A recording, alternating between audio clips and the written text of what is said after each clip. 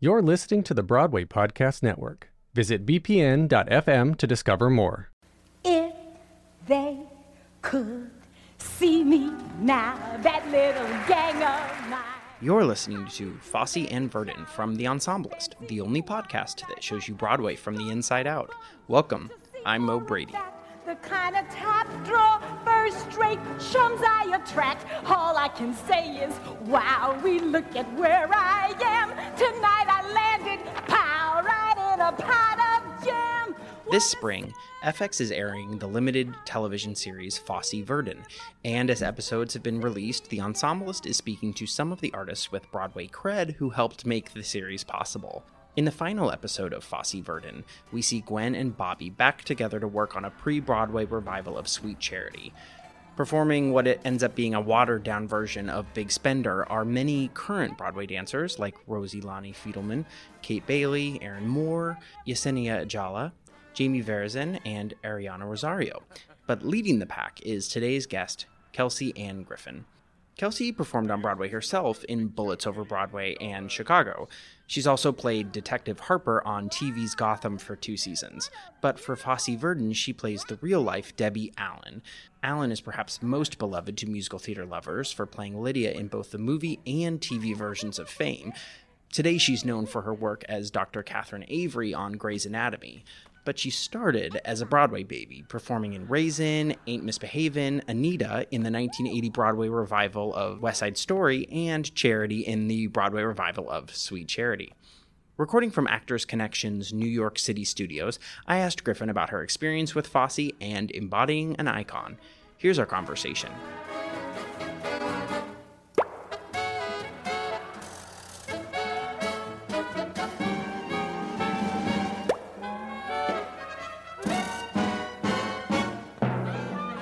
Hello, it is Ryan, and I was on a flight the other day playing one of my favorite social spin slot games on ChumbaCasino.com. I looked over at the person sitting next to me, and you know what they were doing? They were also playing Chumba Casino. Coincidence? I think not. Everybody's loving having fun with it. Chumba Casino is home to hundreds of casino-style games that you can play for free anytime, anywhere, even at 30,000 feet. So sign up now at ChumbaCasino.com to claim your free welcome bonus. That's ChumbaCasino.com and live the Chumba life. No purchase necessary. VGW. Void where prohibited by law. See terms and conditions. 18+. Okay, round 2. Name something that's not boring. A laundry? Ooh, a book club. Computer solitaire, huh? Ah, sorry, we were looking for Chumba Casino. That's right, ChumbaCasino.com has over 100 casino-style games. Join today and play for free for your chance to redeem some serious prizes. ChumbaCasino.com. No purchase necessary. Void where prohibited by law. 18+. Terms and conditions apply. See website for details. Step into the world of power, loyalty, and luck. I'm gonna make him an offer he can't refuse. With family, cannolis, and spins mean everything. Now, you wanna get mixed up in the family business. Introducing The Godfather at ChumbaCasino.com. Test your luck in the shadowy world of The Godfather slot. Someday, I will call upon you to do a service for me. Play The Godfather, now at ChumbaCasino.com. Welcome to the family. No purchase necessary. VGW Group. Void where prohibited by law. 18+. Terms and conditions apply. With Lucky Land Slots, you can get lucky just about anywhere. Dearly beloved, we are gathered here today to... Has anyone seen the bride and groom? Sorry, we're here. We were getting lucky in the limo and we lost track of time. No, Lucky Land Casino, with cash prizes that add up quicker than a guest registry. In that case, I pronounce you lucky. Play for free at LuckyLandSlots.com. Daily bonuses are waiting. No purchase necessary. Void where prohibited by law. 18+. Terms and conditions apply. See website for details. Hi. Hi. Would you introduce yourself and tell us your role on Fosse Verdon? Yes, my name is Kelcy Griffin, and I played the role of Debbie Allen on Fosse Verdon. And what was your relationship to Fosse's work prior to working on the series? Well, I was actually in Chicago the musical on Broadway for 2 years. That was like my master class in Fosse, basically. You know, I got to work with the greats of, like there's some really heavy hitters still in that show on stage, killing it every night. So I fell in love with that movement through that show. Obviously, like from a kid and knowing all of his stuff and but to actually be around people that were in original productions and to move that way, learning from those women on that stage was a very awesome experience. So. You are what I would call a success story in terms of being a triple threat, right? You have been a Broadway dancer. You have acted in television shows that don't have any musical theater to them. Yeah. So you really are, I'm intrigued, like, did this audition come to you from the dance side or the acting side? It came from the acting side. There was no, like, choreography audition. It was like, here's a song, do it, and like improv. So we've heard a lot about like big dance calls for Fosse Verdon. Yeah. You didn't. No, it was just me and the casting assistant in a room. Wait, what were you improving? I don't know. I don't know. It just said improv. So they like played like, it wasn't even a piano player. It was literally like you're improving dance. So they gave you sides. They gave me sides. So it went. I started with the song, and it was not a piano. Again, a press play. Oh my goodness. No piano player. Press play. Intro to, you know, If They Could See Me Now. You sang the song, like the 16-bar cut or whatever, and then it was like, okay. And then it was like a little dance break. You improv while you sang, and then it went right into the scene with the casting assistant and the camera. It's pretty low-key. Well, at least you had all of that sort of Fosse vocabulary in your back pocket, you know. Yeah, it was not like, it wasn't like so intimidating. Like, you know, I knew where that world was. It's one of those really small rooms at Kelcy, so it's very small. There's no kicking, there is no turn. It was very controlled. So you get the offer for one episode. I get a hold. It wasn't even an offer. They're like, is she available type of thing. Right. In musical theater, we have sort of this moment that is, if it's not the cast list on the call board, it feels sort of like that. You get a call from a person. It's like, you did it. Yeah. But this is much more like maybe. Yeah. Ugh. It's like 3 calls. Like, okay, you're still on hold. Okay, we're going back and forth. Okay, we haven't heard anything yet. Like, it's a very back and forth until you get the final offer. And then even when you get the final offer, like my agent calls, like, okay, you booked it. You still have to wait for the paper offer to come in. Because word of mouth means nothing until you get the actual offer. Oh, this business. It's crazy, the back and forth. So the offer was for one episode? Yeah. Okay. And when did you get the paper offer? Yeah. And did you rehearse like here in Midtown, or were you going to the studios? No, we were right at Midtown at one of those random Ripley Greers in Midtown. Yeah. That's where all the glamour happens. Yeah. So you have rehearsal with Susie Meisner? Susie Meisner and Brandon and Lammy, they call her. Marianne Lamb. Yeah, she's just, the 3 of them together were like awesome. And then it was even cooler because Mimi Quillen was in the room. Okay. As well, who is the Fosse legacy, was Fosse's like assistant on Sweet Charity. It was like a dream because I walked in and like, I'm like, I know, that's Mimi. I'm like, oh my God. And Susan and her crew were kind of on the back burner. It was mostly me and Mimi the whole time, like going through the stuff because she was like, this is what we did. This is how we worked it with Debbie. So, because she taught Debbie. So it was like, from like my inner like child musical theater nerd, I don't think I had like grasped what was really happening, you know? Like I was like, this woman literally, I'm learning it through her. And she would pop in, she had this awesome Gwen Verdon impersonation. So she'd pop into like her Gwen Verdon voice, which obviously she knows it best because she was literally around her and had all these awesome stories. And she would just pop in and like, she would like start doing like a little like move from whatever show she was talking about. And you're just like, that is that movement. There are very few people that can literally do it so naturally and effortlessly. And she just literally was just doing like a little hip, and it was just like. Not only is the style of movement, I mean, it is something you can learn. Yes. Like ballet. Yes, absolutely. Technique. It's its own technique. But when it is part of sort of your essence of who you are as a dancer, people learned how to dance differently. Yes. In the 60s and 70s than they do now. And it's very apparent. It wasn't something that she was taught. It was something that she just always had. It was breathtaking. She would dance.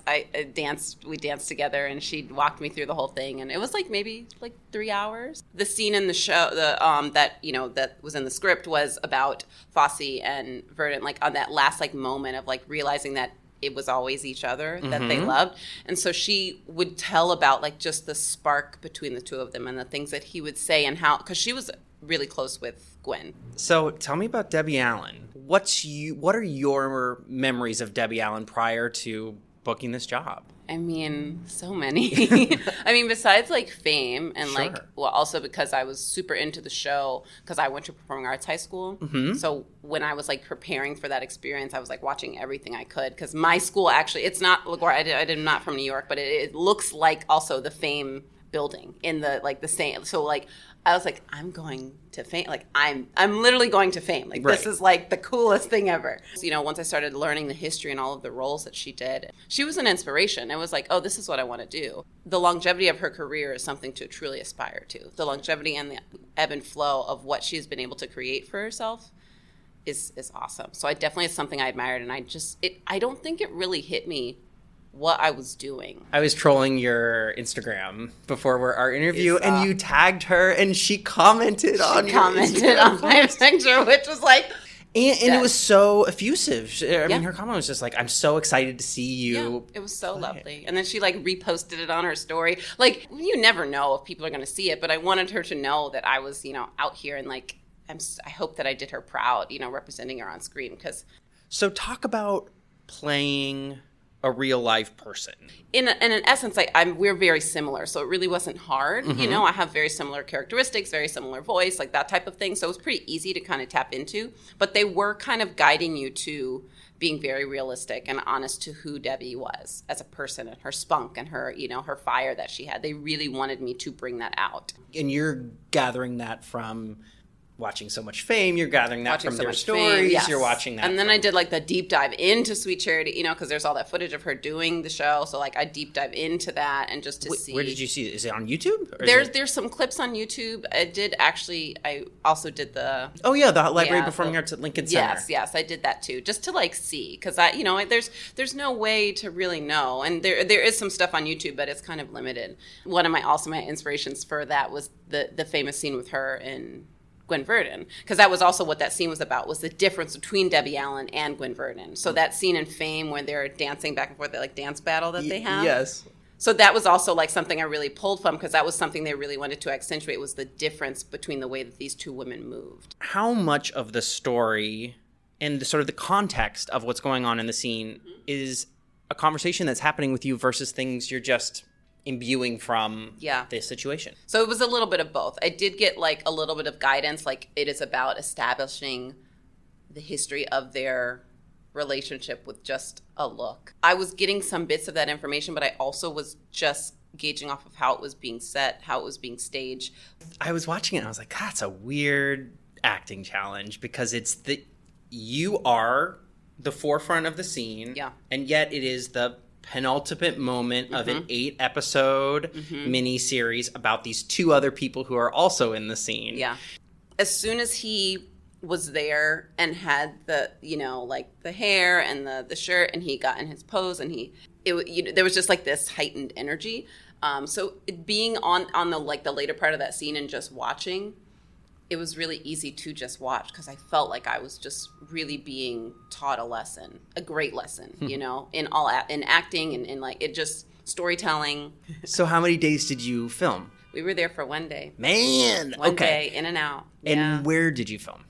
We were at a college upstate, and they made a joke how they were running out of theaters. Like they had to go upstate because they were running out of theaters to film in. Right, because you can't just like go to a Broadway theater and film. There's sets there. There's unions are expensive. There's lots of reasons why that's cost prohibitive. Yep. You get into hair and makeup. Like what happens? Well, so they were. I will say that the team and the costume and the hair people were incredible and really wanted everything to be authentic. So I actually had to go to Silver Cup the day before to start prepping my hair, because that wasn't my hair in the thing. It was it wasn't a wig, it was a full weave, a full sew-in, so that they could cut it and shape it the way that Debbie Allen had her hair. Wow. So I had to go in and prep for like 3 hours before and just get my hair braided down. So I was like, oh, they're taking this seriously. Like they're not half-stepping anything. So when I show up that day, I had to show up really early before a lot of people showed up, because my hair was going to take about like 5 or 6 hours. And then they had to, it was like the dilemma of the hat, you know, the top hat. Oh, sure. Had to be big enough to fit everything and fit all of the extra hair. Like it's a process. There's so many details that go into it that you don't think about, but literally just someone picking out which hat I'm going to wear was a whole thing, about sending assistants to the right hat shop to make sure it was the right size and the right look. And Michelle's head was smaller than mine, so we had to have 2 different hats. So we kept changing them out every time the cameras were off. So there was not a lot of downtime. It was like I was sitting around for a long time, but I was getting my hair, you know, so. So is that the only thing they filmed all day? No, we were the first scene up. And then after we wrapped, I know that they were shooting that Big Spender one. Mm-hmm. They were shooting that in the same place. And is that your first rehearsal with Michelle and Sam? Mm-hmm. And how long is that? Maybe 15 minutes while the the cameras get set up, and because it's not so much a rehearsal. It's really more for where the cameras are going to be. It was like rehearsing with the inner ear things, and because Alex was there, so Alex Lockmore was there, and so he was playing the piano for us. So it was more of a rehearsal like with him, and then Michelle and like us getting our groove. But we maybe ran through it like from front to back maybe twice. And how many times did you film it? It's like from all the different angles. So like the cameras start behind first. So you do the cameras behind for a solid 2 hours. So I probably sang that song probably about 40 times. And that was my question. So it is live. It's live. And so you've got the in-ear. I have the in-ear. Some of it was a body mic. Some of it was in-ear mic. So it was a lot of times where the piano wasn't playing out loud. It was just an inner ear mic. And same for Michelle. We all had inner ears to hear the piano. What's like when you close your eyes, what's the thing you're like, I can't believe I got to do this. Or I can't believe I had this interaction. Towards the end of the day shooting, we kept kind of going over the last like moments of the scene where like we were just talking and Sam was talking to me and we were, going through that little piece of the scene. And I'm sitting there and you're having a moment. I was having a moment. I was like, I am in a scene with Sam Rockwell. Like he is sitting across from me. And watching him work is breathtaking because he is so genuine. He is so smart. Every take was different. Every take was different. And we shot it at least 30 times. I don't know how he was able. Everything was different every time, which is really hard to do when you're doing the same thing over and over again.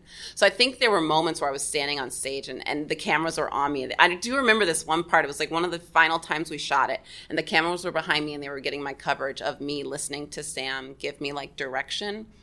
And I was like, man, this is cool. This does not get any from some you watch on TV and you're like, oh, I would love to work with him one day, to when you're actually standing on stage working with him. It's one of those moments that you just can't replace. So that's probably one of my favorite. Like, wow.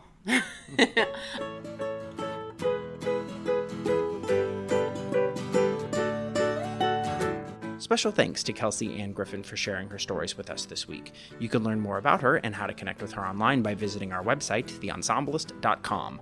The Ensemblist was produced today by me, Mo Brady. You can help others find out about The Ensemblist by leaving us a rating and review on Apple Podcasts. Super easy.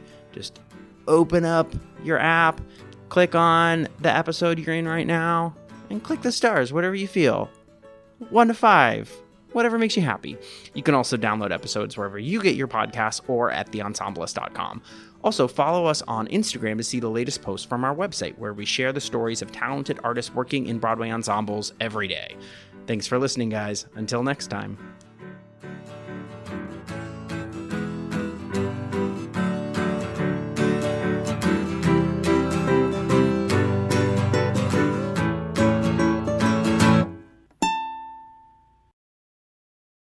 Hey, it's Leslie Odom Jr. here on the Broadway Podcast Network to tell you about the Rise Theater Directory, a program of Maestro Music. Rise is a national online resource designed to connect and empower backstage and administrative and creative theater professionals from underrepresented backgrounds. If you work or aspire to work in the theater community, this can help you find your next project. And if you hire theater professionals, search the Rise Theater Directory to find your next team. Create your profile now and get more information by visiting risetheater.org. That's theater with an RERISETHEATRE.org, because only together we rise. Hello, it is Ryan, and we could all use an extra bright spot in our day, couldn't we? Just to make up for things like sitting in traffic, doing the dishes, counting your steps, all the mundane stuff. That is why I'm such a big fan of Chumba Casino. Chumba Casino has all your favorite social casino-style games that you can play for free anytime, anywhere with daily bonuses. That should brighten your day a little. Actually, a lot. So sign up now at ChumbaCasino.com. That's ChumbaCasino.com. No purchase necessary. VGW Group. Void where prohibited by law. See terms and conditions. 18+.